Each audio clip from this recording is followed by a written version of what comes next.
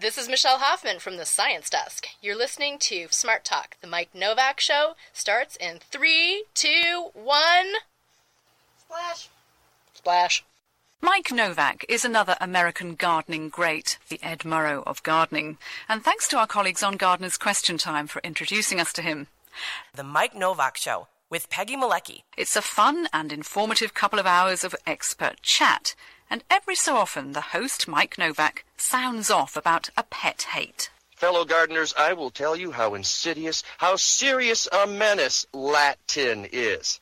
Even though Latin is a dead language, folks, it's been dead for centuries, it is taking over our way of life, taking over our gardens like mint takes over our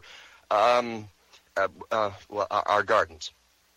To that end, my fellow gardeners, I am hereby announcing that today's very, very truncated show due to Cubs baseball and all future shows will be in English only. Comprende? Believe me, fellow gardeners, it is for your own good.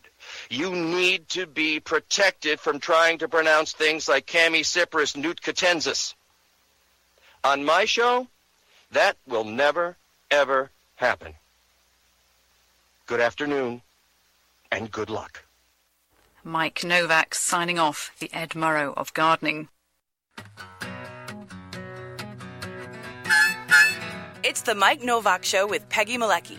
Green, gardening, and environment radio. Flavored with a dash of humor. Welcome to intelligent, irreverent talk about plants and the planet they grow on. Your questions, comments, and participation are always welcome at 877-711-5611. Good planets are hard to find.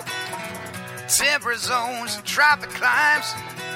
And true currents and thriving seas. Wind blowing through breathing trees. Strong ozone and safe sunshine. Well, good planets are hard to find. Good planets are in demand. This hour is brought to you by Bartlett Tree Experts. Every tree needs a champion. Go to bartlett.com. Jet streams, perfect air. And here they are, Peggy Malecki and Mike Novak. Well, good planets are in demand. Right. Hey, good morning. It's dark outside. We're having one of those, not in Cleveland, where we're going to be going to, because I saw our first guest, Alec McClennan, just kind of glance out the window when I said that. So he's not getting what we're getting, which is some storms. My kitty ran under the couch, of course, for a while, and that's my dog's snoozing. Basil doesn't care. But Lagata's very sensitive, so yes. We have to be treat her very well. So she gets an extra treat because she's dealing with that today. But you know what? It's welcome, because in this part of the country, and it's something we'll be talking about with meteorologist Rick DeMaio later on in the show. We've been in a mild drought here, and it's interesting if you look at a map, it's like this area. Like this, that kind of goes across, I think, from a swath. Yeah, it's a swath, because 90 miles north of us in Milwaukee, they've been doing just fine. And then south of us in southern Illinois, they've been doing fine. But I think this kind of goes west into Iowa, and I don't know if it even goes very far east. But it's been dry right here. Yeah. And who knew, because we set rain records in May. So that just shows you how things can change. And as Rick and I talked last week, it kind of sneaked up on us during the summer. And suddenly, holy smoke, things are wilting. And the grass turns a little bit brown. And we're going to talk to a man about that. In fact, today, to start the program, it's about lawn care. And and give him another. All right, we got all kinds of dings here. And as you know, my philosophy on lawns is, when in doubt, rip it out. Gone. But there are people who actually make a living doing this, and one of them is with us right now on the Zoom machine. See, I'm not trying to beat up on you there, Alec. I'm just saying that in the sustainable world, a lot of people say, the less lawn, the better, and you hear that all the time, don't you? Yeah, it's something that over the last 10 years or so has been kind of popular, and I'm all for the less lawn the better, but it's hard to play soccer or football or run around in the backyard on vegetables, so I think lawns have their that place. could be messy. Yeah. The lawns definitely have their place, and if you take care of it the right way, then it can actually be a benefit to the world rather than a detriment. Absolutely. So there is a place for lawns. In fact, 2 weeks ago, we had Ryan Anderson from Midwest Grows Green, and you work with them, right? Mm-hmm. Yep. How did you get involved with Midwest Grows Green? I don't remember how that happened. I came across some of the work they were doing and was impressed with kind of the advocacy, and so just connected with Ryan and offered to help out however he wanted, and that's turned into kind of doing some consulting work for them. Mm-hmm. Fantastic. I'm glad you are, because Midwest Grows Green Ryan is based here in Chicago, but you're in Cleveland, Ohio. Your company is also in Akron and Columbus, Columbus? Yeah, we're in Columbus. Cleveland, Akron, Columbus, Indianapolis, and actually hopefully next year we'll be in Chicago too, somewhere. Ooh, excellent. Good Nature Organic Lawn Care is the name of the company. And that link is on my website, MikeNovak.net. You can go there. But their website is www.whygoodnature.com, as in why have a safe lawn. I know why I would like to have a safe lawn, and a lot of people would like to have a safe lawn. And why don't you tell us a little bit about how the company got started, because you were kind of an upstart kid, weren't you? And it involves your dad a little bit, doesn't it? Yeah, look at that. Yeah. So I'll break your Latin rule. I'll say tempus fugit. Time flies. It seems like it was just a little while ago that, but really it was about 20 years ago that I got into this. And I'll give you the kind of short, long story is that as a kid, I think I was a freshman in high school, and our biology teacher kind of came into the class one day and talked about how they were having trouble getting trout established in the streams in the metro parks near my school. And he kind of blamed that on all the fertilizers and pesticides that the people in the suburbs around those streams were putting on their lawns. Yeah. Then I came home to my kind of country yard that my dad used to have me put the Scott's 4-step on. And he had his, 20 bags of weed and feed out for me to put this down. Is what I give the cross here when I hear weed and feed in the 4-step program. Well, it's the 4-step continuous loop program. It is. Yeah. And anyway, so he had his bunch of bags that I was responsible for pushing those around. And I said, well, Dad, I just heard that's not really good to use. And there's a stream down the way. And so I'm sorry, but I'm not putting those down. And he's kind of a authoritarian kind of a guy. And we fought about it for a while. And eventually he said, all right, well, that's fine, but you've got to figure out something else to do. So in high school, I went to the library, and found a book by Warren Schultz. It's called The Chemical Free Lawn, and kind of figured out how to take care of my parents' lawn organically. And that was great. No big deal. Went to college and studied engineering, and then got out of school and thought, I don't really want to be an engineer, and thought I'd like to start a business. And the idea of offering an organic alternative to what was out there at the time seemed like a good idea. So that's basically what I did.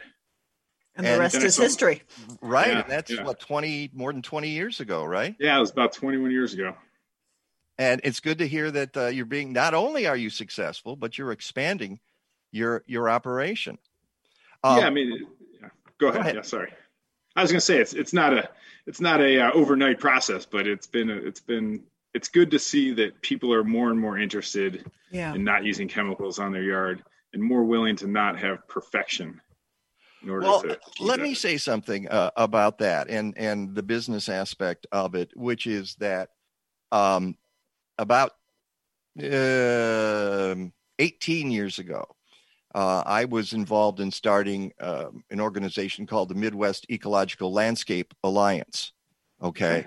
And this was the kind of stuff we talked about and doing landscaping sustainably.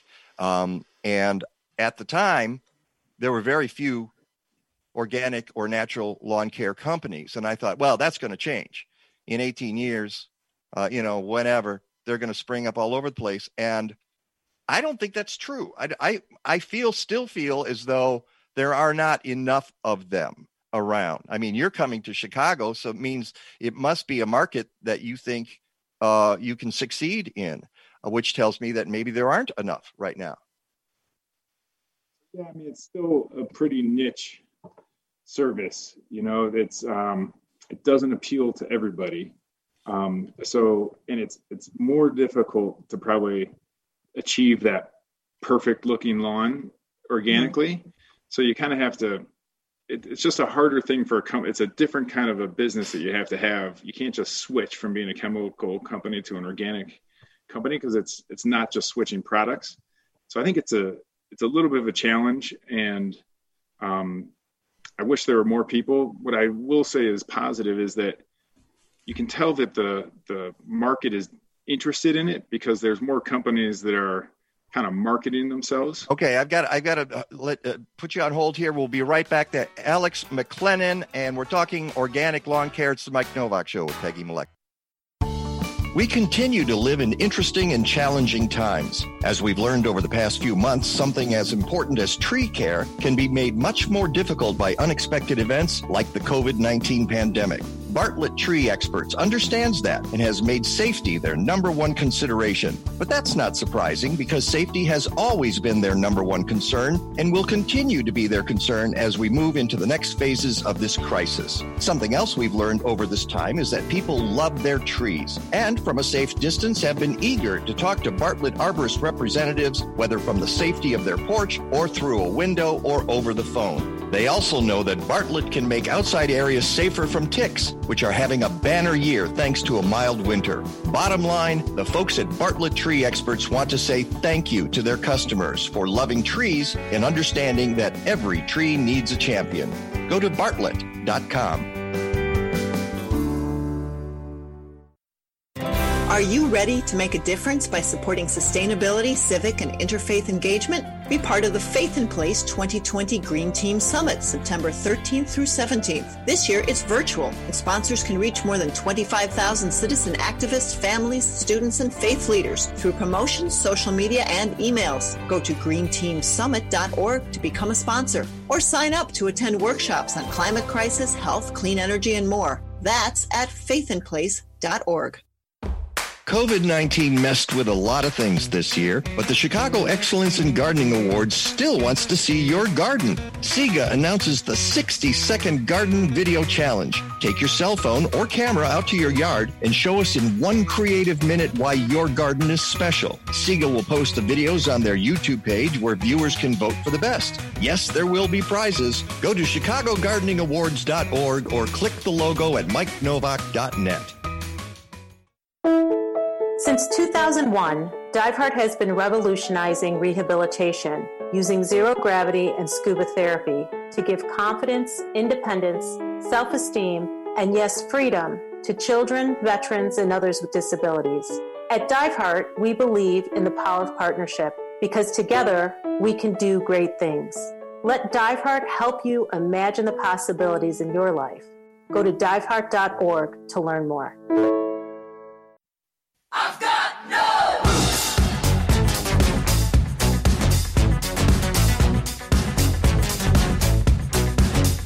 No roots. I got no roots. That's what we're talking about here. You got to play that song whenever you're talking about lawns, because that's what happens to a lot of lawns, and the reason they don't succeed is because they don't have roots. Mm-hmm. Sometimes the reason they don't have roots is because of the cultural practices that are used on them. Welcome back to the Mike Novak Show with Peggy Malecki. We'll get into that in a second. We're talking to Alec McClennan from Good Nature Organic Lawn Care, based in Cleveland, Ohio. He's moving out. He's spreading like sedges across the Midwest, which we were talking about during the break. Which is better than spreading like crabgrass.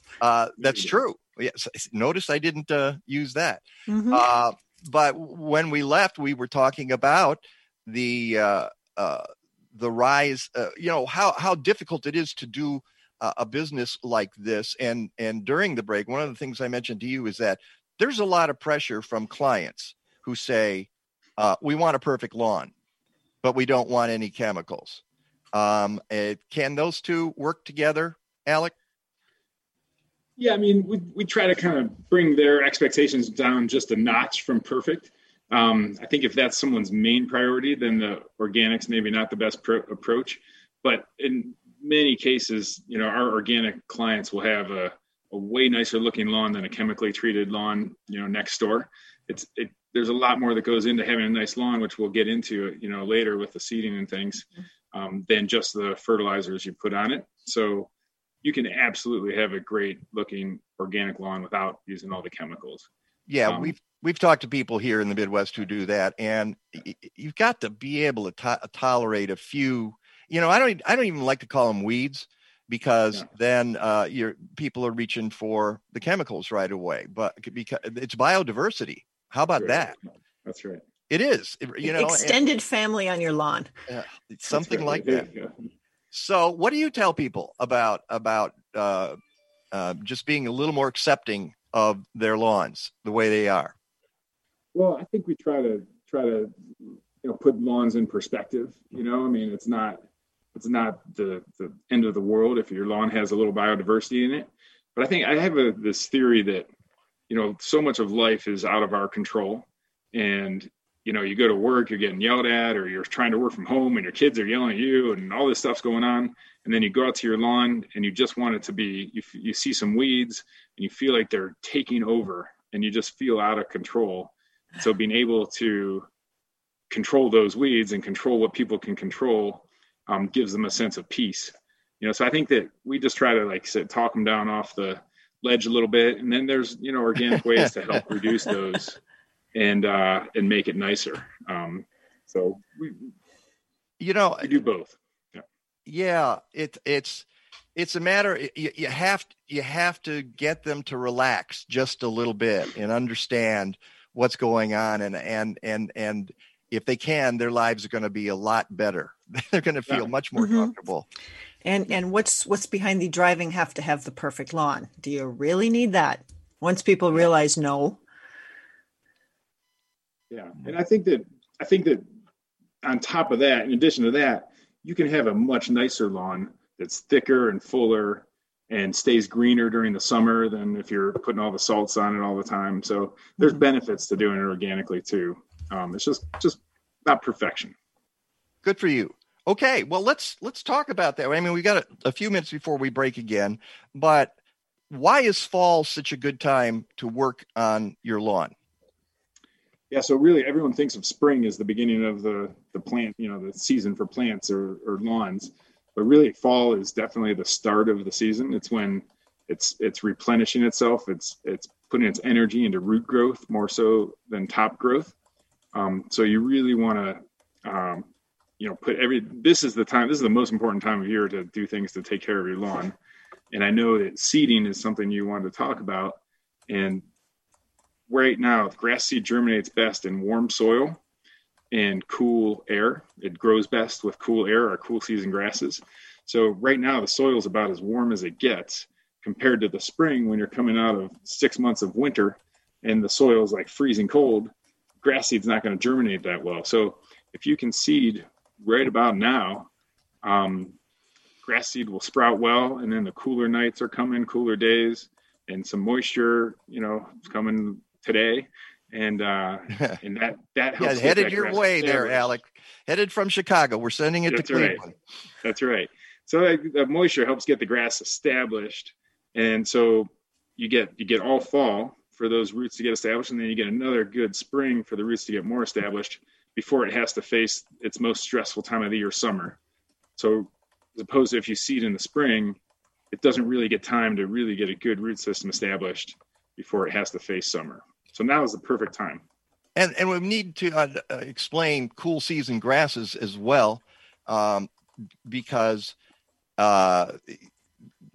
in the upper Midwest, this is what people grow in their lawns. I mean, if you're on the South, you're dealing with different types of grasses altogether. What are some of the cool season grasses, Alec? Sure. So cool season grasses that, typically get grown in the Midwest would be kind of the most predominant two are Kentucky bluegrass and perennial ryegrass. And then the group of fine fescues are kind of the most common.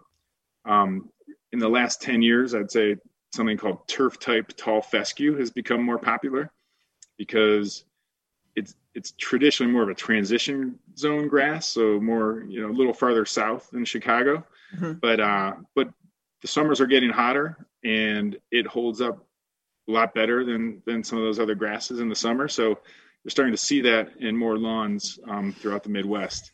Will that perform with Kentucky bluegrass, or you do use it instead of? So initially the recommendations were always to not mix it, but we like to mix it with bluegrass. The seed mix we use is about 95% turf type tall fescue, 5% bluegrass.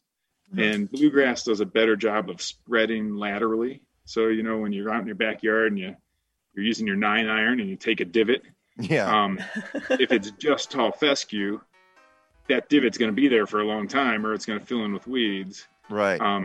If you have some bluegrass in there, bluegrass will spread to fill in that divot. And that's why people like it. But it is fussy and it needs a lot of care. We're going to continue this conversation. It's the Mike Novak Show with Peggy Malecki talking to Alec McClennan about organic lawn care. Collective Resource Compost wants to show you how they make composting easy in Chicagoland. You can reduce greenhouse gas emissions by diverting food scraps from landfills. CRC brings you a fresh 5-gallon bucket or a 32-gallon neighbor tote with each pickup. You fill it with organic matter, they swap it out, and get it to a commercial composting operation. Composting is what nature would do if we just got out of her way. Learn how easy it is to divert waste at your home, school, or workplace. Go to collectiveresource.us.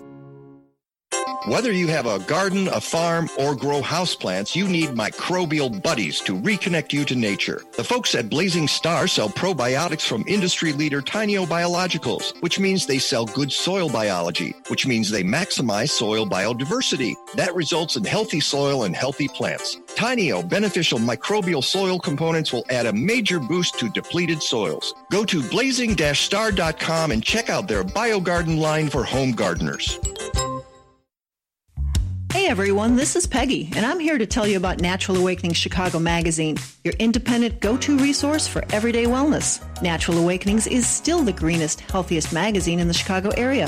For more than 10 years, we've been at the leading edge of healthy living, helping you find ideas and trusted resources to lead a more fulfilled and sustainable lifestyle. Each month, we go beyond the trends to take a fresh look at food and nutrition, wellness, personal growth, and green living. Natural Awakenings includes great articles for parents about raising healthy kids, too, as well as ideas for your sustainable home and garden. And if you like good food, you'll love our tasty recipes and meal ideas, from plant-based and gluten-free options to healthy versions of classic recipes, and even lunches your kids will love. Natural Awakenings is available throughout the city, as well as suburban Cook, DuPage, Lake, and McHenry counties, and it's free. Or read it online at nachicago.com. Natural Awakenings. Feel good, live simply, laugh more.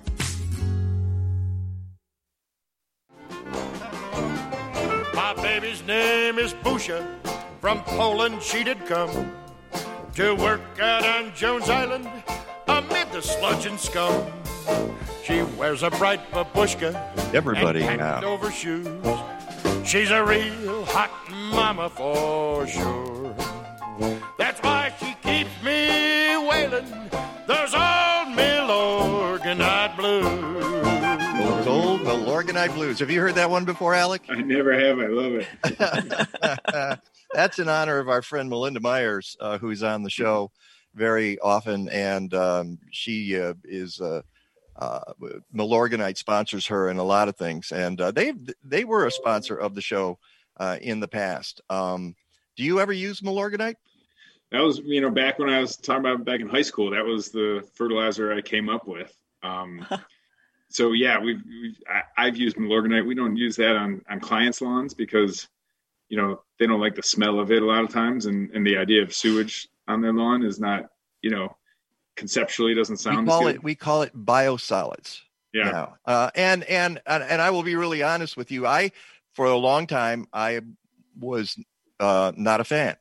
And then I went up and talked to their scientists, and I toured their facility, and I talked to other scientists about biosolids. And I've come to the conclusion that if we don't do something with our own waste, we're going to drown in it. We've already got 7 point something billion people on the planet. We got to figure out what to do with it. And Milorganite is an elegant solution to that. Totally agree. Environmentally speaking, it's a perfect solution. You take a waste product and turn it into something that provides a benefit. So I totally agree with that. And I think there's for sure spaces that make sense for it. Sometimes someone's postage stamp back lawn, they may not love it, but it's on a postage stamp back lawn like mine, the only reason that I have a lawn is so I can walk barefoot in my garden. I'm not putting anything down on there. Maybe some compost occasionally, but mostly nothing. And just overseeding from time to time and making sure that the ground doesn't get compacted and everything's fine. And if I have a weed or two, I pull them. If I get, and again, like violets. Are violets a weed? They're pretty flowers and they help support and butterflies. A lot of caterpillars like them. Yeah. Yeah. So the same thing as clover. Clover. There's another one. I bet you get people who tell you that they want to get rid of their clover. Sure. Yeah. That's another one where we try to reframe things for people, both with violets and with clover, but especially clover, because obviously, the coolest thing about clover is it fixes nitrogen. It pulls fertilizer from the air down into the ground and it feeds the lawn along with it. Everyone thinks, the clover is going to take over their grass, but it really doesn't do that. It helps the grass along with helping itself. So we our solution to that is if people have patches of clover that they don't like, sometimes the patchiness is what they don't like. We try to get them to have us add clover to the rest of the lawn so that it's more uniform. Yeah. And that can look great.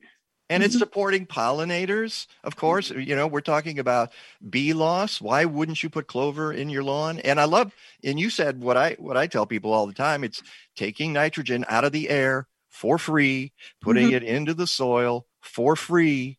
And so you don't have to buy fertilizer for your lawn. And it's again, adding biodiversity to your lawn as are the violets and other things like that.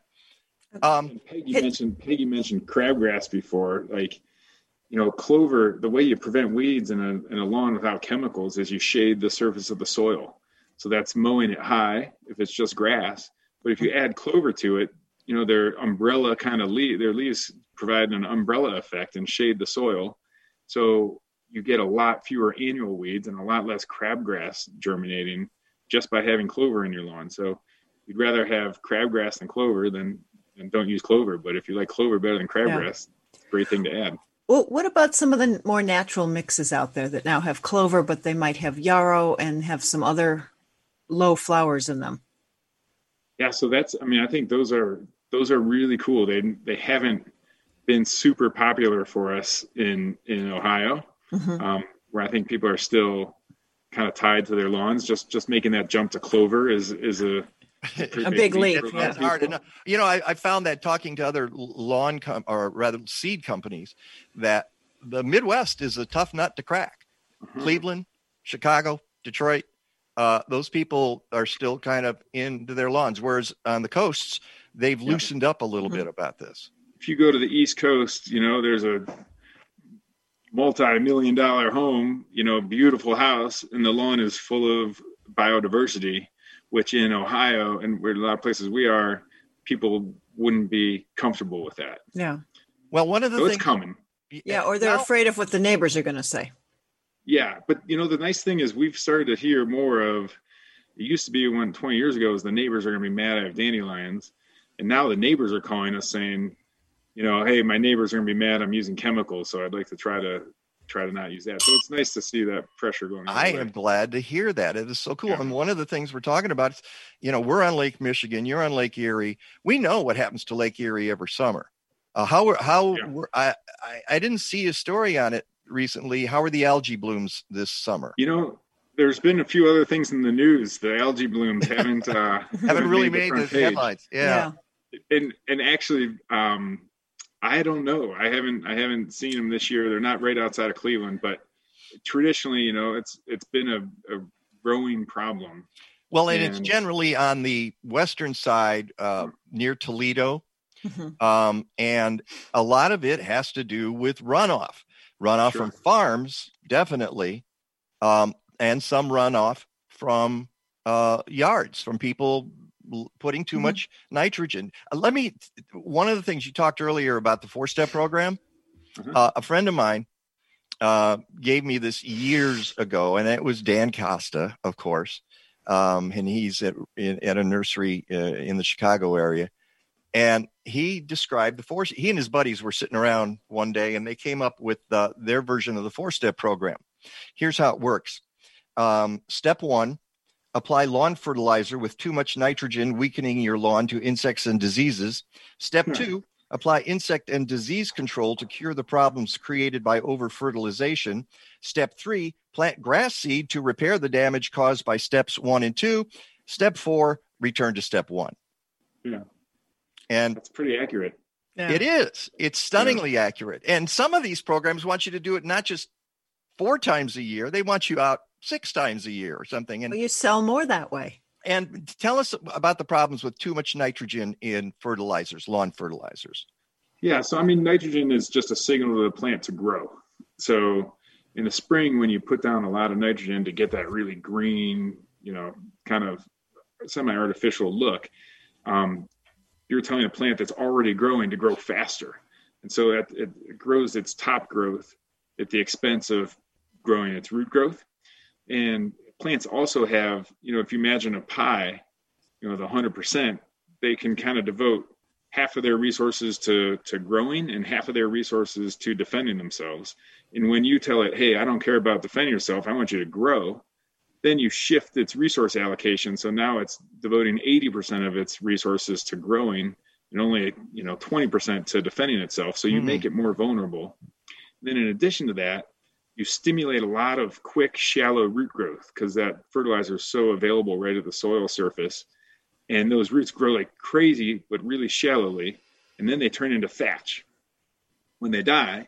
And that thatch keeps water from getting down into your soil, which makes your lawn, more shallowly rooted, and now has like a blanket on top of it that keeps water from getting down into the soil. And on top of that, that thatch is attractive to insects that damage grass, that like the anaerobic activity, like grubs and other insects. So you've kind of put down all this nitrogen, you've made your grass weaker with a weaker root system and attracted insects to it. So that's why you then need all those insecticides and all the other stuff, which are actually more toxic than the fertilizers are. Right. And so fertilizer's toxic. It's bad for the plant, as you explained very eloquently just now. Tell us, we've got like 2 minutes left. Tell us just a little bit about the chemical, the weed killers in there, weed and feed, which is pernicious, if you ask me. Sure. So by the way, I'm not an expert on the health effects of chemicals, but the main weed killer that's in every weed and feed program is 2,4-D. And, it's interesting, we talked about, but Roundup gets all the press right now. Yeah. For having some negative health effects. And there's definitely some there, but Roundup is used so ubiquitous. It's used everywhere, and that's, I think, why it's in the news. It's interesting that the LD50, which is how they measure toxicity of a chemical, right, is much lower, which means it's for 2,4-D, which means 2,4-D is about 10 times more toxic than Roundup. Mm-hmm. But you don't hear about 2,4-D at all. You know, you just hear weed and feed, you hear about Roundup. So I would say that trying to kill the chemicals that kill the weeds but don't kill the grass are something you probably want to try to be a little bit careful of. Yeah, you do want to be a little bit careful of it. And weed and feed is a clever marketing ploy. I once went to a garden talk and I said, why did they call it weed and feed? A guy raised his hand and he said, because it rhymes. And I said, that's it. That's part of it. But the other thing is nobody would buy it if they called it poison and synthetic fertility. So that's why they call it weed and feed. Listen, we're out of time. This was great, Alec. Thank you so much. If folks want more information, again, your website is www and then whygoodnature.com. whygoodnature.com. We're going to have to talk again. And when you come to Chicago, let us know. Okay. Yeah, we'll catch up. Thanks so much. Fantastic. Great being with you. Alec. Thanks for having me. All right. When we come back, we've got an announcement. August winners in the 60-second garden video contest. It's the Mike Novak Show with Peggy Malecki. What happens when your lilac sale gets postponed by a pandemic? If you're Lilac Town, you carefully nurture your plants and reschedule for an online sale in September. The Lombard Garden Club has a large selection of dwarf, semi-dwarf, and full-size shrubs. And due to the delay, the plants are bigger than usual and ready for immediate fall planting. Purchase your lilacs online and pick them up at Lilacia Park in Lombard September 10th to 12th. Go to lombardgardenclub.org or click the lilac photo at mikenovak.net. Illinois has become a national leader in solar energy installation, and right now you can save 60 to 70% on installation costs. You want it for your home or business, but you don't know where to start. So give our friends at Albright Solar a call. Albright Solar offers a boutique, hands-on approach to your situation. They know the ins and outs of local solutions, and we've worked with them for a decade. They're good people, and they know their stuff. Go to albright.solar or call 773-887-6446. Portrait of a radio show. This is not exactly a gardening or an environment or a local food program. It's all of them. You're entering another dimension. A dimension where information about the why and the who and the where are just as important as the how. And it's funny. I don't get that part. You've just entered the Mike Novak Show with Peggy Malecki Zone on the Smart Talk Radio Network. Stay in touch with The Mike Novak Show. Find us on Facebook and YouTube at The Mike Novak Show. Use the Twitter handle @MikeNow. Send us a photo on Instagram at The Mike Novak Show or write to us, mike@mikenovak.net. We're also at thegreendivas.com, Apple Podcasts, Spotify, Stitcher, TuneIn, and on the Smart Talk Radio Network. Podcasts and blog posts are available every week at mikenovak.net. Sign up to get our newsletter on the homepage and support the sponsors who support us. Look for logos and specials at mikenovak.net.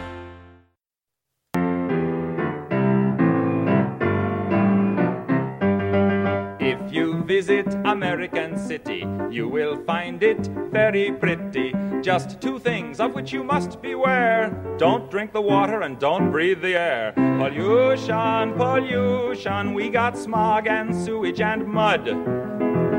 Turn on your tap and get hot and cold running crud.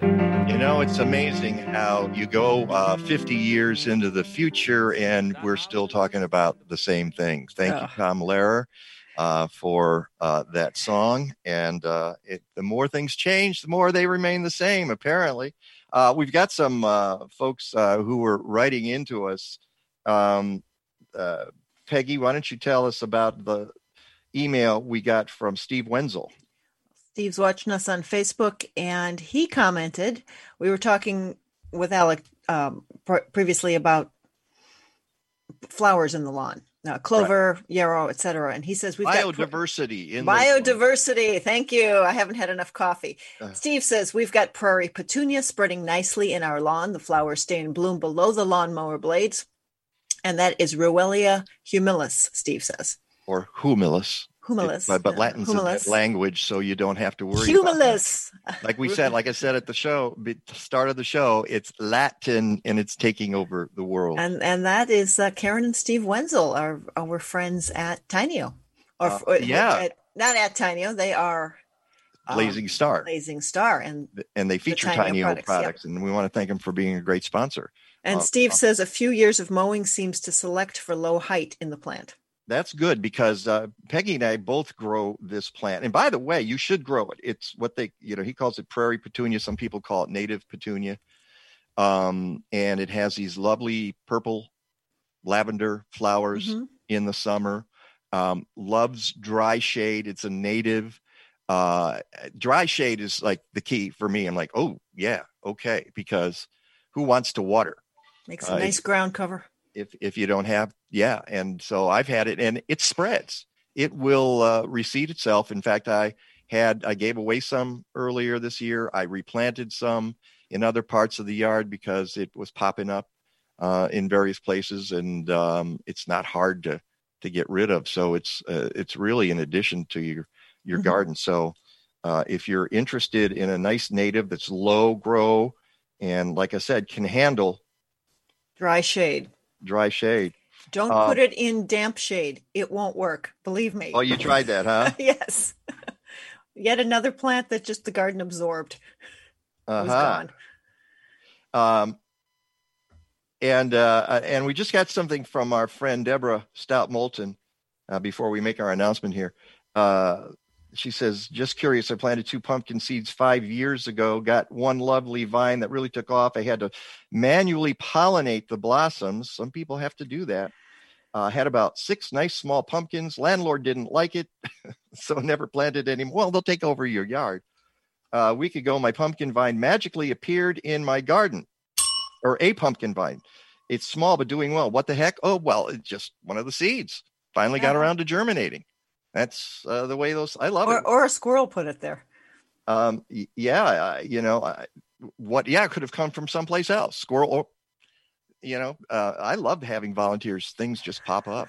I mean, I gave Peggy Joe Pyeweed that appeared in a part of the yard that I hadn't planted it. And I thought, okay, I can give this to Peggy because I don't want it here. Welcome back to the Mike Novak Show with Peggy Malecki, and we have an announcement from the 60-second garden video challenge. We have our August drum roll. Yeah, well, everything will just fall apart here. The winners for the August contest, and again, we're still doing this. We've got one more month. We're going to go through September, so there's still time to take a video of your garden. Because now we've got goldenrod and some of the asters coming into bloom. I bet there's going to be some really beautiful gardens. Or you can, if you took photos all season long, put them together in a video. That's what a lot of people have done, is they just take the photos that they've taken of their yard and they create a video and put a little bit of non-copyrighted music. Or narration. Or narration, if you want. Yeah, you can do that. Some people just have natural sound effects and have narration. So here are our winners for August. We had a tie for third place between Elise Marin and the Second Unitarian Church of Chicago. I'll give them a ding, too. We had a tie for second place. Isn't that something? For Kellogg School Garden Club and Ella Orlaska. And Ella has won now for 2 months. People keep voting for her video, which is cool because that works. At the end of the contest, we are giving away a grand prize of $150 to the best or the most voted on. It's not the best. It is the video with the most votes, the thumbs up. You got to give it a thumbs up on YouTube. Go to the YouTube page, Chicago Excellence in Gardening Awards, to find these videos. And Kathleen has posted them to the website for Chicago Excellence in Gardening, and that's chicagogardeningawards.org. Go to chicagogardeningawards.org, and you will see those videos right now. So and there will also be prizes, additional ones. Well, there's some some gift cards. First place is $150. Second place is $100. Third place is $50. There will also be gift cards from and there's gift cards other from places too. City Grange. Yep, City Grange. So thanks to LaManda Joy for that. And our first place winner for August. You want to give me that drum roll again? Okay. Chicago's Lakeview Community Garden at Diversey, which is a wonderful garden. It has won Chicago Excellence in Gardening awards in the past. And it is just, I guess a lot of people wanted to see it win a prize for the video. So these are the ones that, and by the way, Chicago's Lakeview Community Garden at Diversey is eligible for a rain barrel from the MWRD, Metropolitan Water Reclamation District of Greater Chicago. And we can thank Kim Dubuc-Clay for that. So we will contact them. I don't know if they're going to be able to put it there because it is a community garden. The rain barrels will all be delivered in October, and there'll be another one we're giving away in September and 2 more at the end of the contest as well. And as I said, you can still enter, you can still vote.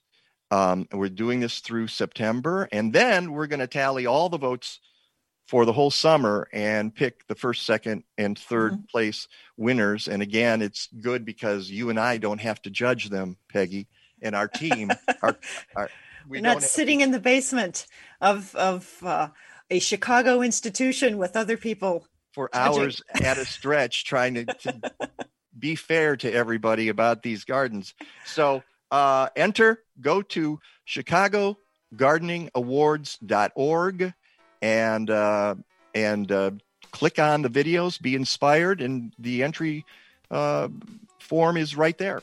And it doesn't matter where you live, anywhere in the world. That's right. Doesn't have to be Chicago. All right. In the second hour, we're going to be talking about Faith in Place and their Green Team Summit 2020. It's the Mike Novak Show with Peggy Malecki. We'll be back.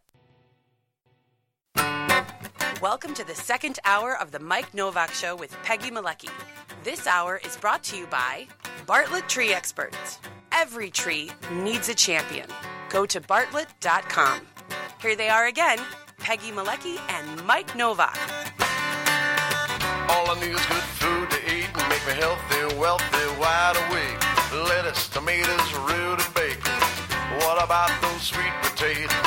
All I need is good food to eat. All I need is good food to eat. All I need is good food. Welcome back to the Mike Novak Show with Peggy Malecki. And, you know, I'm listening to the theme, All I Need is Good Food to Eat. And that's going to be something that one of our guests, Dr. Jalees Rehman, is going to be talking about, because that has something to do with COVID-19. It has something to do with social justice. It has to do with social health. And we're here to talk about the Green Team Summit 2020, presented by Faith in Place. We happen to have the president and executive director of Faith in Place, the Reverend Brian Sauder. Brian, it's good to see you. Yeah, good morning, Mike. Good morning, Peggy. It's great to be here with you all today. And Dr. Rehman, thank you so much for being on the show with us. You're going to be doing a presentation at the Green Team Summit called COVID-19 and a Just Recovery.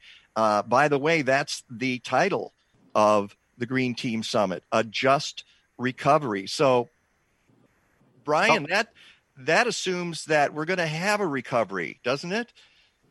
Well, that's a great question. What we're doing is bringing together people of faith from all different faith traditions, Muslim, Jewish, Baha'i, Christian, to wrestle with that theme. What does a just recovery look like, and what can we as people of faith be doing in our local communities to advance a just recovery? Yeah, and that's quite a load to put on people. But the good news is you're able to, in the age of COVID-19, in the middle of this pandemic, you're still able to have the conference virtually.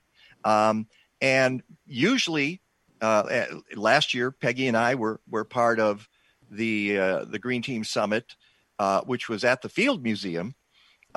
This year, you're doing it online, and you're able to spread it out over 4 days. What prompted you to do that?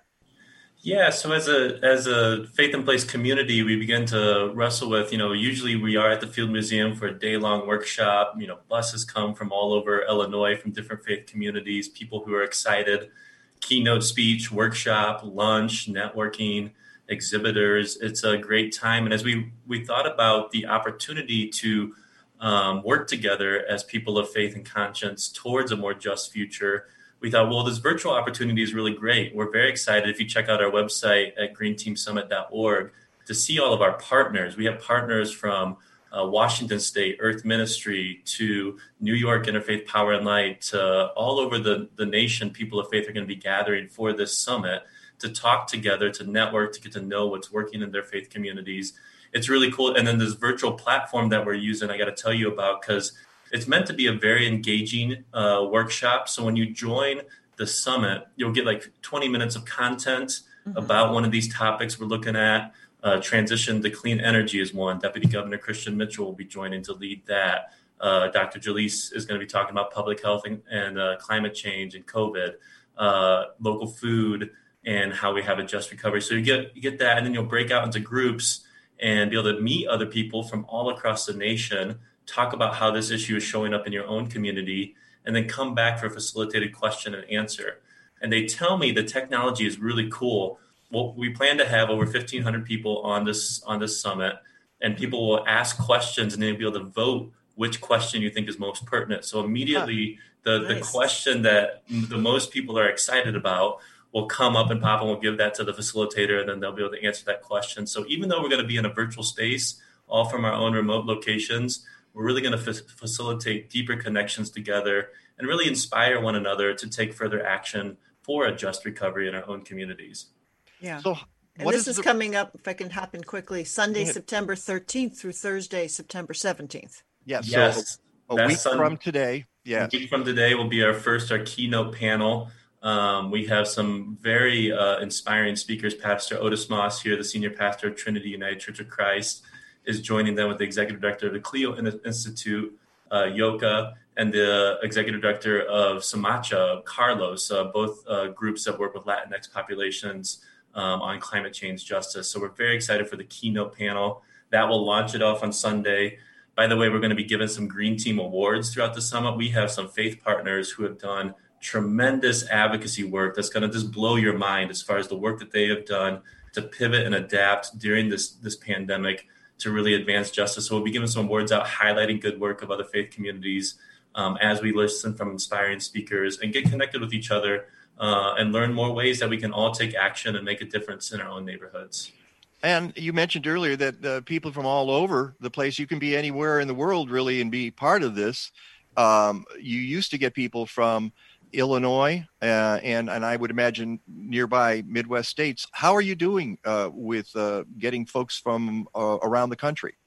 Yeah, we're really pleased to be partnering with our national affiliate. So Faith in Place is the Illinois affiliate of Interfaith Power and Light, and Interfaith Power and Light has 40 different state affiliates. So those other states are helping spread the word to faith communities who are also active for climate change, helping get the word out about the summit. And so we're excited to be partnering in this way and continue to grow our network and our movement of people of faith leading the environmental movement. Great. And it's free and open to anybody. You don't have to belong to an organization. Yeah. And let me just say something. The most common question I get is, do I have to register for the whole thing? And the answer is no. You just register once. That will give you access to any of the workshops that happen, the keynote address, and maybe you can't watch it live. You can go back after you register and access the files and get all the information. Fantastic. And I love the fact you're making it so easy, and you don't have to donate your firstborn to be part of this. Let's go to Dr. Jalees Rehman. And Dr. Rehman, you're doing COVID-19 and a just recovery. So obviously you've been doing some research about COVID, and some of the material you sent to us is about how COVID affects people of different strata in the United States. And before we got live here on the radio, I said, it's kind of a duh moment when you realize, to have people tell you that minorities and low-income people are going to be most affected by COVID-19. And yet, as you say, it's very important. Why is that? I think so. So thank you, Mike and Peggy, for having us over here. And I think I'm glad you're bringing this up. This is a very important question. I think subconsciously, most people in the United States have always known that people who have low income, people of certain ethnic, racial minorities, that they are more vulnerable. And but just because we know that that's the case, or subconsciously know it, doesn't mean that people have acted on it. And I think what COVID-19 has shown is that it exposes the weaknesses in the system. It exposes the disparities, the inequality, because those inequalities are resulting in tragic deaths.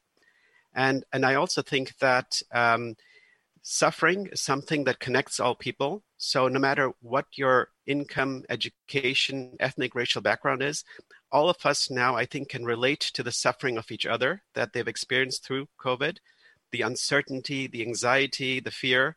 And I think this is as tragic as the deaths were, I think this is a good opportunity for us to talk about what did COVID-19 expose, the inequalities, and how can we move forward and achieve the just recovery that we're just talking about. Yeah, something we've talked about on the show before is how COVID has exposed everything in our society, all the weaknesses in our society, the healthcare system, the financial system, the political system, on and on and on. It's just food availability. Yeah, it's shined a light on all of that. Very interesting. I went to modernhealthcare.com and found an article that says as many as 215,000 more people than usual died in the U.S. during the first 7 months of 2020, suggesting that the number of lives lost to the coronavirus is significantly higher than the official toll, and half the dead were people of color, Blacks, Hispanics, Native Americans, and to a marked degree, unrecognized until now, Asian Americans. I'm kind of stunned, surprised a little bit by the number, but it doesn't, because do you believe we've been underreporting the deaths in America? So I think it's not a purposeful underreporting. I think in early on, we just didn't capture all the people that were COVID infected. So we didn't know. We were seeing this massive surge in deaths, but we didn't really know that this was due to COVID because a lot of COVID went undetected. But there's a second component to it too, is it's not just people who have died because of COVID. Some people have also died because maybe they were afraid to go to the hospital while they were having a heart attack. So that also leads to more deaths because, I think many people had strokes and heart attacks. Normally they would have called 911 and immediately gone to the hospital.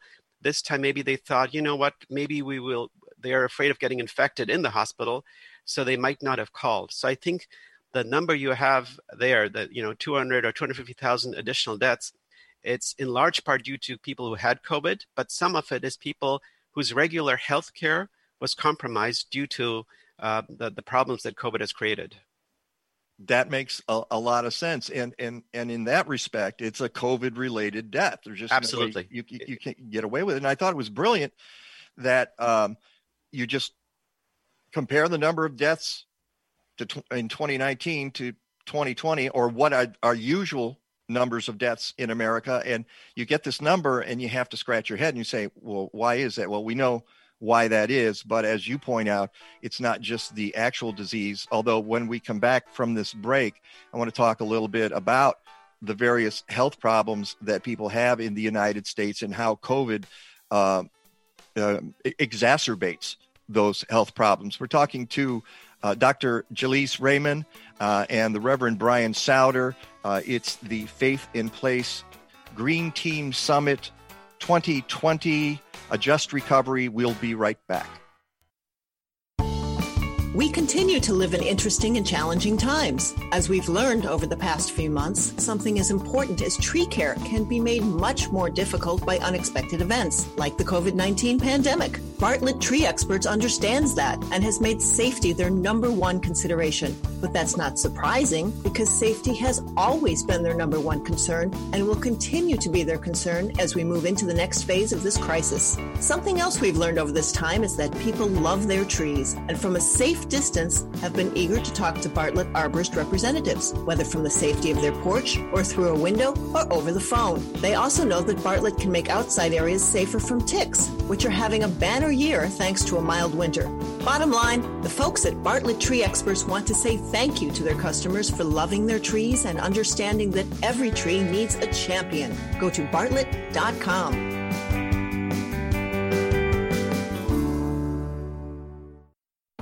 COVID-19 messed with a lot of things this year, but the Chicago Excellence in Gardening Awards still wants to see your garden. SIGA announces the 60-second garden video challenge. Take your cell phone or camera out to your yard and show us in 1 creative minute why your garden is special. SIGA will post the videos on their YouTube page where viewers can vote for their favorite gardens. And yes, there will be prizes. Go to chicagogardeningawards.org or click the logo at mikenovak.net. Even in the middle of a pandemic, we need to be prepared to bring about a just recovery. That's the theme of the Faith in Place 2020 Green Team Summit from September 13th to the 17th. This year, it's a virtual event, so folks can attend from all over the country. Workshops will connect the dots from faith to climate change to racial justice to public health. Peggy and I will be part of it, and we hope you will be too. Help us create healthier communities. Go to faithinplace.org. Since 2001, DiveHeart has been revolutionizing rehabilitation using zero gravity and scuba therapy to give confidence, independence, self-esteem, and yes, freedom to children, veterans, and others with disabilities. At DiveHeart, we believe in the power of partnership because together we can do great things. Let DiveHeart help you imagine the possibilities in your life. Go to diveheart.org to learn more. Chop it up. See, in my hood, there ain't really much to eat. Popeyes on the corner, McDonald's right across the street. All this talk about guns and the drugs, pretty serious. But look at what they feeding y'all. That's what's really killing us. Please change. The food in my school, make it good. Get that fake food up out of my hood. Hope the message not misunderstood. Grow and cook your own food, yes you could. Got the little homies in the garden. Got the big homies selling collard greens in the north side. Ain't starving since community cooks been on the scene. Welcome back to the Mike Novak Show with Peggy Malecki, and we are talking to the folks from the Green Team Summit 2020, Just Recovery. Faith in Place is putting it on. It starts next Sunday. It's 4 days. It's all online. Cool stuff. And we have the Reverend Brian Sauder, Executive Director and President of Faith in Place, Dr. Jalees Rehman, scientist and cardiologist at the University of Illinois at Chicago. We didn't mention that before. I apologize. And we're talking about his presentation, COVID-19 and a just recovery. And during the break, Peggy, you brought up a really, really good point. I'd like you to address it to Jalees. Oh. Which I brought up a lot of points. Oh, okay. I'm sorry. I'm sorry. I lost my screen here for a second. I'm like, okay, where's okay? It? Well, we were talking about it was about what we can do moving forward. Yes. Yeah, that's it, and that's the point I wanted you to make. Thank you. Okay. Yes, so I think that the first step, and this is, I'm glad you also brought up the University of Illinois Hospital, which is where I work. It's a major focus of ours to understand why are there such disparities in COVID-19, but also in the healthcare system in general. And it's not just COVID-19. Our university has been researching these disparities even in cancer long before COVID-19. And we found how that individuals from ethnic minorities or low-income neighborhoods tend to have worse cancer outcomes. And so this is a problem that's throughout the system, that exists throughout the system and for many decades. But what are the factors that we're worried about? So when we look at the COVID-19 data, we find that people who live in low-income neighborhoods, who live in high-density population areas where they don't have a lot of space, who are of ethnic and racial minorities, such as Hispanic Latino communities, African-American communities, they tend to have higher infection rates, but they also, unfortunately, do worse in the hospitals. When they're hospitalized, they get hospitalized more frequently, and they have severe complications of COVID-19. So this has prompted a lot of research. Why is that? Why do certain neighborhoods get infected more, and why do patients do worse? And I think the consensus that's emerging in the field is that if you live and work in places which can't maintain safe social distancing, you're much more likely to be infected. But then why do you even become sicker? Why do you need hospitalization? And why do you need mechanical ventilation more? And that has to do, I think, with pre-existing health conditions. And one of the health conditions, and maybe this is what Mike was alluding to, Peggy, what you brought up in the break was food insecurity. Mm-hmm. So this is a major challenge that the United States faces in neighborhoods where if you are in a low-income neighborhood, you have much less access to fresh, healthy foods. And this was a big shock when I came to the United States. I'm originally from Germany, where it's very normal that in every neighborhood you live in, you have a grocery store with fresh fruits and vegetables within walking distance. And fruits and vegetables are cheaper than processed food. So when I was a kid, it was in Germany, it was a treat to go to McDonald's because that was so expensive. And normally you just eat at home. Yeah. And when I came to the United States, it was a shock that was the other way around, that if you eat processed food, junk food, it's cheaper. So a bag of potato chips has just as many calories as a large selection of fruits and vegetables, but it's a fraction of the cost. So people who are worried about making ends meet, and they're not even sure if they can get enough food to get through the day, what they do, they're forced to use this little income that they have for food and invest it, unfortunately, in unhealthy foods that are high in fat, high in sugar, high in salt, to get the calories that they need to survive.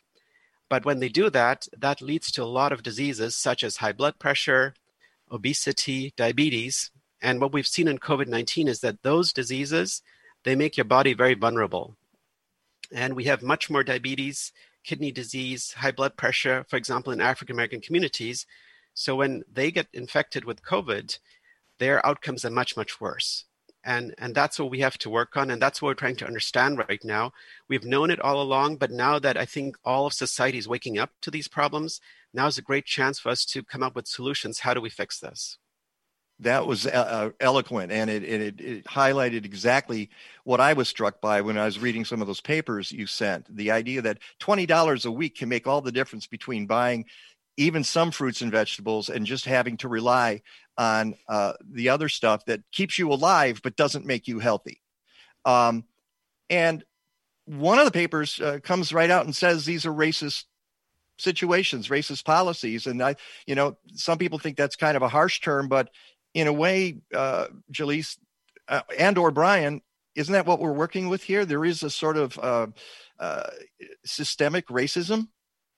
Yeah, well, I'll jump in on this. Part of the point of the Green Team Summit is to highlight exactly what Dr. Jalees is talking about, that everything is connected. And that's why we're talking about a just recovery that connects the dots between climate change, racism, and the impacts of COVID-19. And I think this is going to be a week where this sort of subject is we're going to create space to talk this throughout the various workshops. For example, Faith in Place has really been leading the way. We've given out over $82,000 to our local faith communities who are in food insecure neighborhoods to help them with the immediate crisis, to get food out into the local neighborhood. But we also know long-term we need to be building local food resiliency. So we have Monica Brown-Moss leading a workshop on shifting to a local food economy. We also know that these things are connected and health outcomes are connected to flooding in the community. So we have our friends at the Metropolitan Planning Council leading a workshop on the health and economic impacts of flooding. And we know that, unemployment in these neighborhoods are also connected to all of these aspects. And when you see historically in a community where there's 20% unemployment, now we're seeing 40%, 45% unemployment in communities where systemic racism has devastated the community over time. And so the workshops at the Green Team Summit are going to be an opportunity for our faith partners and for interested environmental activists to join and begin to connect these dots and really wrestle with the question, what do we do about this? Yeah. How do we take this information, support one another as we're waking up to everything being connected, and really drive forward on shared and common and collective solutions? And unfortunately, that's it. That's the time we have. Thank you so much for being with us. Go to my website, MikeNovak.net. You can register right there. All the information, it says the sentence, you can register here. Click right on it, and you can do that. Reverend Brian Sauder, Jalees Rehman, thank you so much. We'll be right back. It's a pleasure being here.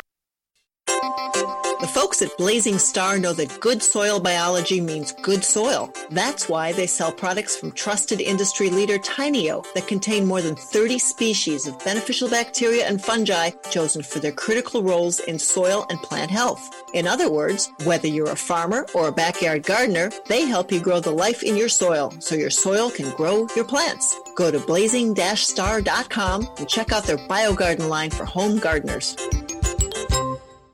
You can reduce your household garbage 30% by the simple act of composting. But I live in a condo or an apartment, you say. Well, if you're in the Chicago area, contact Collective Resource Compost. They give you a fresh 5-gallon bucket or a 32-gallon neighbor tote if you're working with your community. You fill it with food scraps, they swap it out on a regular schedule, and voila! You're returning organic matter back to the soil instead of creating harmful methane in a landfill. Go to collectiveresource.us. They make composting easy. What happens when your lilac sale gets postponed by a pandemic? If you're Lilac Town, you carefully nurture your plants and reschedule for an online sale in September. The Lombard Garden Club has a large selection of dwarf, semi-dwarf, and full-size shrubs. And due to the delay, the plants are bigger than usual and ready for immediate fall planting. Purchase your lilacs online and pick them up at Lilacia Park in Lombard, September 10th through 12th. Go to lombardgardenclub.org or click the lilac photo at mikenovak.net. You want to install a solar energy system for your home, but you're afraid you'll be overwhelmed by choices and jargon. You need to talk to our friends at Albright Solar. Albright Solar offers a boutique, hands-on approach to your situation. They know the ins and outs of local solutions. They take the confusion out of the process and make solar simple, giving you the confidence to enjoy your investment. Harness the power of the sun. Go to albright.solar or call 773-887-6446. It's jungle out there, disorder and confusion everywhere. No one seems to care. Well, I do. Hey, who's in charge here? It's jungle out there. Boy, is it ever, as we know. One of my favorite tunes of all time. It's a TV show intro, so I don't know if anybody ever watched Monk, but Monk was... Oh, is that what that's... Well, yeah. No, Monk is still on reruns now. Oh, yeah. Well, I know. But I watched it when it was on for real and really, really loved the show. Hey, today we get bonus Rick DeMaio.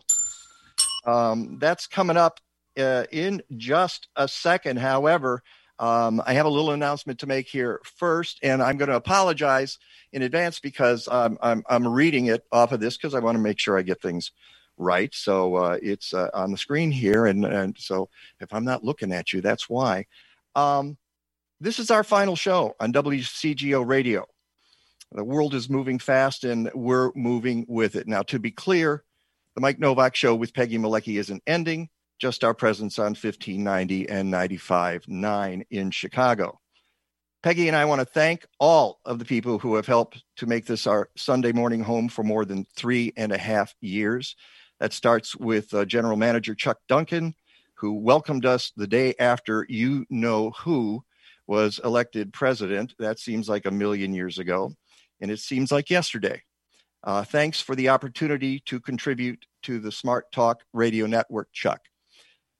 Director of Operations Randall Betker has been working his butt off for 5 months to enable Peggy and me to work remotely from our homes. He needs a few days off. In fact, he's taking them right now during the Labor Day holiday. You've earned it, buddy. Be safe, be well.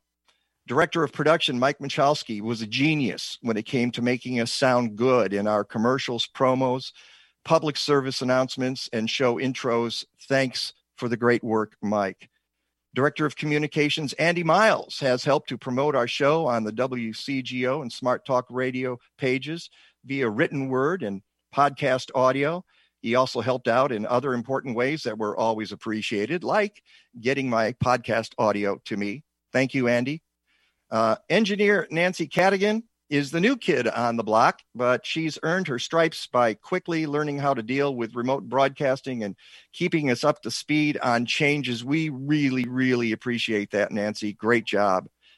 Andrew Merschel isn't here anymore, but he's earned a shout out too. A high school student from New Trier in Winnetka Yeah, high school student. He divided his time between high school studies and WCGO radio for at least a year and a half. Now he's on to Hofstra University, and we wish him well. Stay safe, dude. So what about us? The Mike Novak Show with Peggy Malecki will continue to exist, not just on WCGO, or just not on WCGO. We're going to take at least 1 week off, maybe 2, and then we'll be back at 9 a.m. Central Time on Facebook, regardless of what Zuckerberg has to say, and the used tube. We might even add another platform. But we're going to continue to protect our planet, give you practical gardening advice, and entertain you on Sunday mornings. And surprise, at other times. Yeah, at other times during the week. So what we want you to do is keep in touch. You can do that by going to MikeNovak.net and signing up for our newsletter. We've posted that information near the top of the page. At least I hope it's up there. That way you'll know exactly what we're doing as we move forward into the next phase of the show. It wouldn't hurt if you gave us a like on Facebook or followed us on Twitter or Instagram too. Oh yeah, don't forget to subscribe to the Mike Novak Show on YouTube. That will help you keep in touch. Thank you, WCGO Radio, for your support over the past 3.5 years. And thank you, listeners and watchers and folks who read the blog, for all of your support. We also want to thank our administrative assistants over the past few years, Kayla Delia Reconquista. I hope I got that right, Kayla. Hannah Singh, and Ellie Sanchez, who is now working for the Nature Conservancy. We're proud of all of them. And Kathleen Thompson, who does a lot of a little bit of everything for the show. Of course, some of those folks are staying with us as we move to the intertubes, as are our terrific sponsors, without whom this program is not possible. Thanks to Bartlett Tree Experts, Collective Resource Recycling, Blazing Star Nursery, Happy Leaf LED Grow Lights, and the many, many other companies who have put and will continue to put their trust in us. And for you Rick DeMaio fans, he's not going anywhere. He'll be with us almost every week. There he is now. Clearing his throat. He'll be with us almost every week in the future, as he has been for almost every week during the past 12 years. And I can't thank you enough for that, Rick. So let's get to some bonus Rick DeMaio time right now. How you doing, Rick? Good. Does this mean our new platform is going to give me a raise? I'm working on it. Extra coffee for you every week. We'll get some. There you go. You know, I'll hire a dog walker for you. How's that? No, but you like walking the dog, don't you? Oh, yeah. I mean, I have him with me right now, but I'm up in southern Wisconsin, up here a little bit earlier this week, and looking at this new batch of thunderstorms kind of developing to the west, which means if it's moving to the south and east, that means that areas of Chicago that got rain this morning could be in for another dousing of precipitation. Remember what that looks like, guys? We haven't seen that in a while, right? Really? Now, what is this stuff coming out of the sky? Yeah. I know. It almost seemed odd, Peg, to wake up to the sound of thunder and see a little bit of lightning and hear the raindrops on the roof. And I think the grass at the same time was going, come on, every drop I'll take. But in some cases, you know, where people let the lawns go dormant, they'll come back green pretty quickly, especially when you can get some cool nights with the wet weather. That usually helps as well. But boy, it's totally different from that compared to what they're seeing out across the Rocky Mountains in California. I've never seen heat and dryness last this long, guys. Wow. Yeah, but you know, you sent me something that just kind of stunned me about what's going to happen to Denver in the next couple of days. What's going on now, and what's going to happen? I think you should set the scene. And why? Yeah, it's nuts. Yeah. Well, I think it's kind of the it's almost like two sides of an extreme. They've been phenomenally dry, and when you can stay that dry that long into early September, it doesn't take much for the heat to continue. And we've seen that around here. When it gets really dry, you know, your average afternoon temperature could easily be 3 to 5 degrees warmer, and then typically your record highs could be 3 to 5 degrees warmer as well. Just to put it into perspective, yesterday Denver, Colorado has a normal high this time of year of about 83. their record high was 98. They had 101. Rapid City, South Dakota, their normal high is 81. Their previous record was 98. They hit 104. Sheridan, Wyoming, which is basically northern sections of Wyoming on the border of Montana yesterday, hit 102, and that's nearly 25 degrees above normal. And it looks like Sheridan's going to be in for snow tonight. Rapid City snow tomorrow, at least not Rapid City, but the Black Hills. And the winter storm watch is now up for the Denver area, particularly areas west of them, which is basically the foothills. Could see as much as 12 to 14 inches of snow. It's one thing to go from hot to cold, but it's a little bit different when you go from extreme heat to literally record snow. That they've seen snow early in this, believe it or not, back in the 40s and 50s. They had a couple of 1 to 2 inch snowfalls, but this could easily be a foot in some of the higher elevations west of Denver. And while it may not be that much of a dramatic impact to your highways, because they'll probably just stay kind of slushy, they'll keep up with plowing them. But we're talking about probably some significant tree damage and also to bushes as well. So I'm sure the folks at Bartlett Tree Service are thinking to themselves, my God, if we were out there in Colorado, how much work we'd have to do in clearing some of the broken branches that's going to happen over the next couple of days in the Colorado area. The only good thing about this is that it's going to put quite the dousing on any fires that are continuing in the state of Colorado. Other places out west in parts of California and also southern areas of Oregon and Idaho and Washington State, they'll get windy and cool, but they won't get the precipitation. So the threat of any wildfires, while it hasn't been that bad in California, will continue to at least be extended over the next couple of months. Remember, it's only early September. Wildfire season is early October and November in California. Wow. So what? Go ahead. No, Peggy. What's driving this all of a sudden? That going from record heat to snow? Yeah. First off, we have to talk about the fact that it's been so dry, and that has been this persistent area of very, very strong high pressure that basically began to develop over the desert Southwest about a month and a half ago. Usually when you begin to get those kind of systems going, you begin to get, kind of monsoonal moisture kind of underneath that, and it kind of breaks it down a little bit. It kind of wettens that upper air high. But for some reason, the monsoonal moisture never really got into that part of the desert Southwest. And it's still kind of odd. I mean, I haven't really done the research on why it didn't get that far north. But the bottom line is the fact that they've been so warm and so dry has been literally due to the fact that we've been basically in this pattern now for 2 months. So we've talked about this before. Sometimes you can get 4 to 6 weeks of dryness, but when it goes into week 8, week 9, and week 10, the extremes just become more extreme. And the only good thing about California right now is they actually had some fairly decent rain late spring, I should say late winter, early spring. So if you notice, there hasn't been a lot in the way of fires in Southern California. They're actually a little bit wetter than normal. So their ground or whatever. I got to hold you right there, Rick. We need to take our hard break, and let's continue that conversation when we come back. More from Rick DeMeyer. This is Mike Novak from the Smart Talk Radio Network. One of the best ways to help out during the COVID-19 crisis is to donate blood. It doesn't cost you anything but your time, and the good it will do is immeasurable. Right now, fewer people than ever are able to donate, which makes the need for blood greater than ever. Can you spare an hour? Contact the American Red Cross today to schedule an appointment. Go to redcross.org. Captain's log, stardate 42326.1. The Enterprise is under attack by an apparently hostile life form. Mr. Wolf, status report.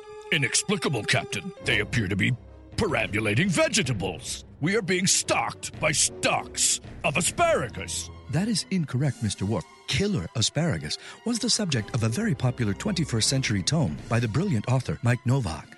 Mike Novak. I'm familiar with his work. And so am I. Mike Novak was one of the smartest, funniest people in the horticultural world of the 21st century. Tell me more, Mr. Data. He has been variously compared to Mark Twain, Dave Barry, and Edgar Allan Poe. Raven Gosblach, my favorite holiday dish. Thank you, Mr. Wolf. Mr. Data, options. It seems to be available online at AroundTheBlockPress.com. AroundTheBlockPress.com. What do they have to say?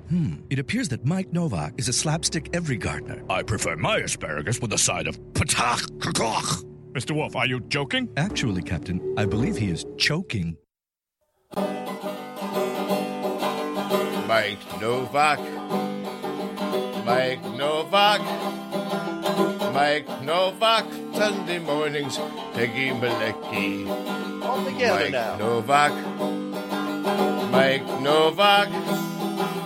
Mike Novak. Sunday mornings with Peggy Malecki. Cha-cha-cha.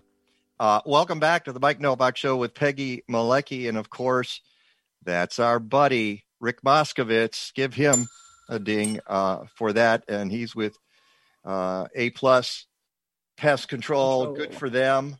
And you can, let me make sure I got the website correct. It is apluspest.com. So go visit Rick Moskovitz. He's doing really terrific work.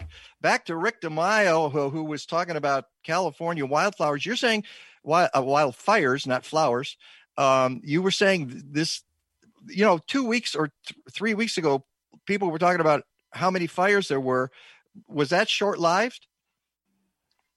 Yeah, and I think part of it is due to the fact that, Cal Fire, they're the state and national or federal agency that helps with the control of the wildfires, really did an amazing job in containing these fires very, very quickly. But even a couple of days ago, I was looking at the visible satellite. You can see a couple of hot spots developing in areas that were pretty much away from more of your populated areas of Napa, east of San Francisco. And thankfully, we haven't had anything, start up again of any great significance. But more importantly, we haven't had anything down in Southern California. The reason why is because they pretty much had a fairly decent but short-lived wet period in the springtime, and that actually has helped out quite a bit with the subsoil moisture. But as we all know, that could easily change in September and into October and also into early November. So the bottom line, guys, is and then we can put this topic to bed quickly here.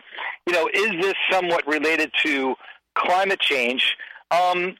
It's hard to say whether or not it's related to climate change, but I always like to bring in the topic of population change.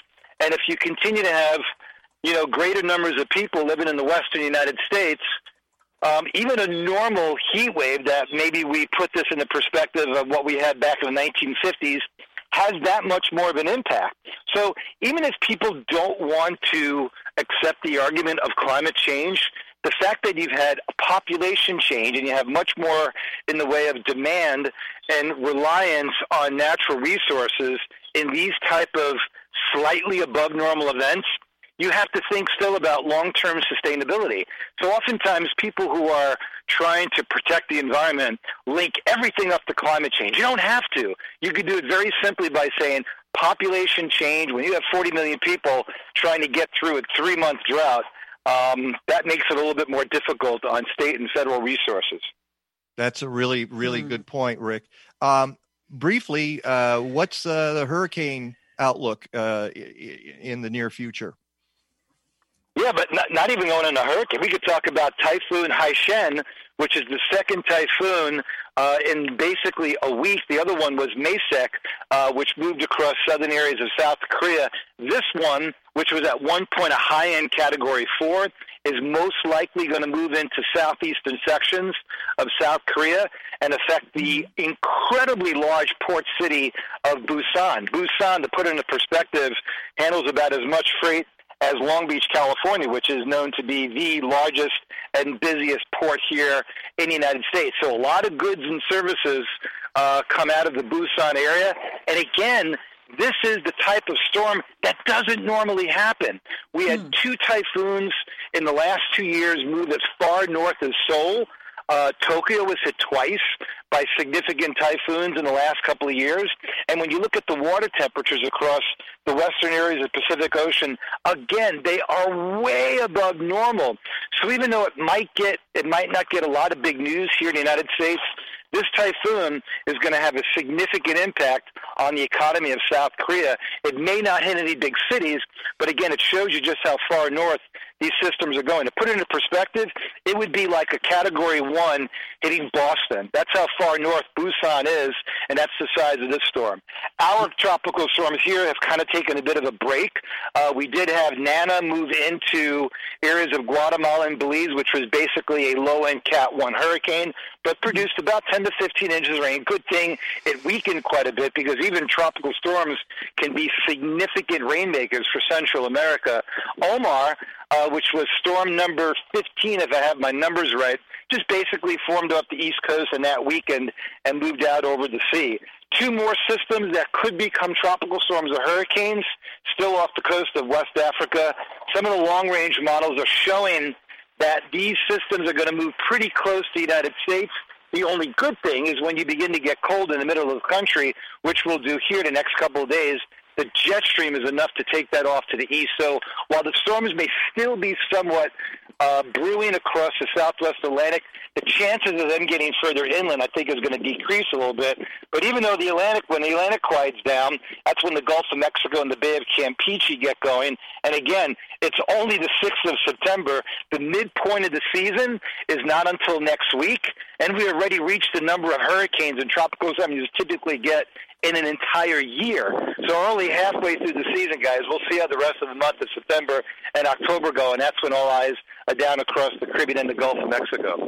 One quick observation before we get to a forecast, and maybe you can comment on it. I looked at some of the maps you sent me, and the typhoon going up to the Korean Peninsula.